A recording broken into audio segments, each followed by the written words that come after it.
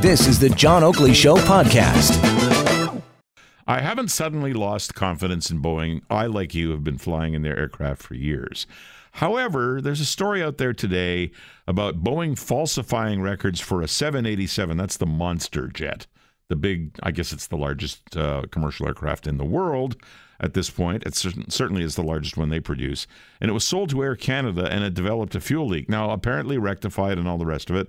But I'm wondering if there's a concern or if it's endemic to the 787, that kind of thing. And I'm also interested, because there's another piece of news, the 737 MAX that was grounded a few months ago after the two crashes in other parts of the world took 340-odd lives because of apparently software malfunctions or software errors in the control of basically what we call an autopilot that made the plane's nose pitch down and fly into the ground without the ability for the pilots through training or otherwise to be able to pull it up and keep the aircraft flying. And that is apparently not coming through on schedule because they seem to have found another glitch. Anyway, we've got somebody who knows an awful lot more about this than I do. That's Jock Williams, who is Global News Radio's aviation expert. Jock, good to talk to you again. Hi, Peter. Good talking to you, as always. All right. Well, we got the 787 thing, and I'm wondering whether it's a one-off and I should just go, hey, if I fly in the 787 on Air Canada, do I have any worries? I'm thinking I don't. Well, I think you don't, and I'm really quite certain that you don't. But here's the problem. You know, you have a situation whereby you described the situation quite nicely, that Boeing had two crashes in fairly rapid succession, like within, let's say, 5 months of each other. But you're also not addressing the fact that Boeing had 43,000 flights of the 737 MAX series without any accident. 43,000 in between those two accidents. So and my head is not fast enough to do the math, Jock, but what you're saying is it's a very tiny percentage. That said, show me... For one person that's in one of those planes, it's a dreadful... It's 100% because you're gone. I know.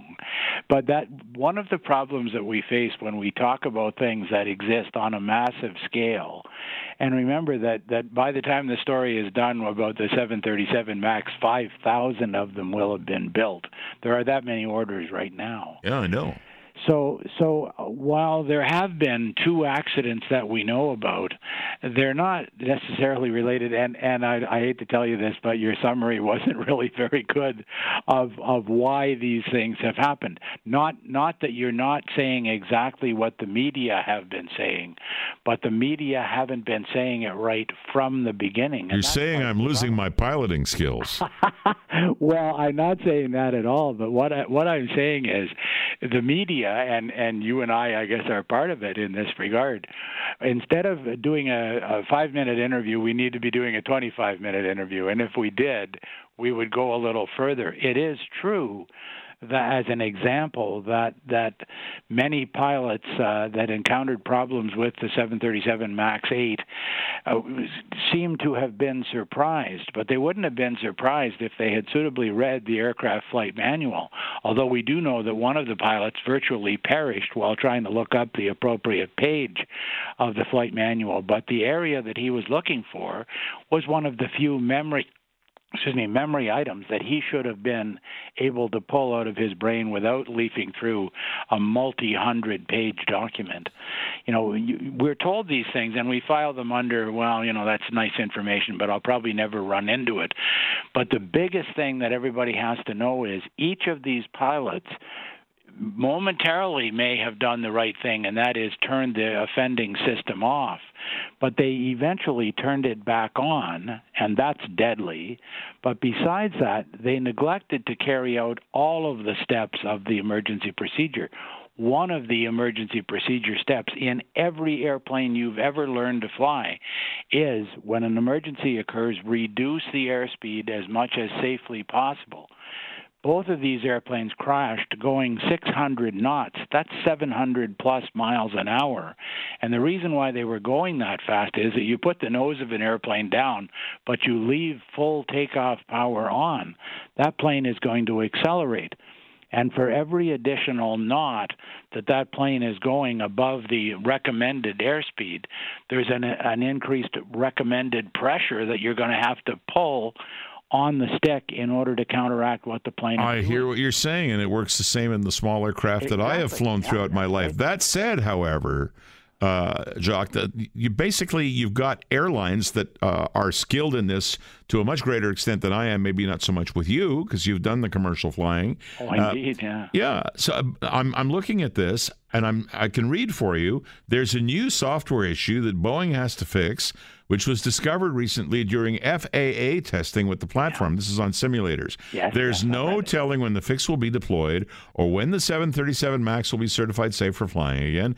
As of right now, airlines have extended cancellations well into the summer and early fall. And here's an example. United Airlines announced this was 2 days ago that all 737 flights are going to be canceled until September 3rd, and that's at least. And Southwest Airlines extended the cancellations through October. So there's something going on here. Well, there is indeed, but the problem is the public and the media particularly don't seem to be listening to this.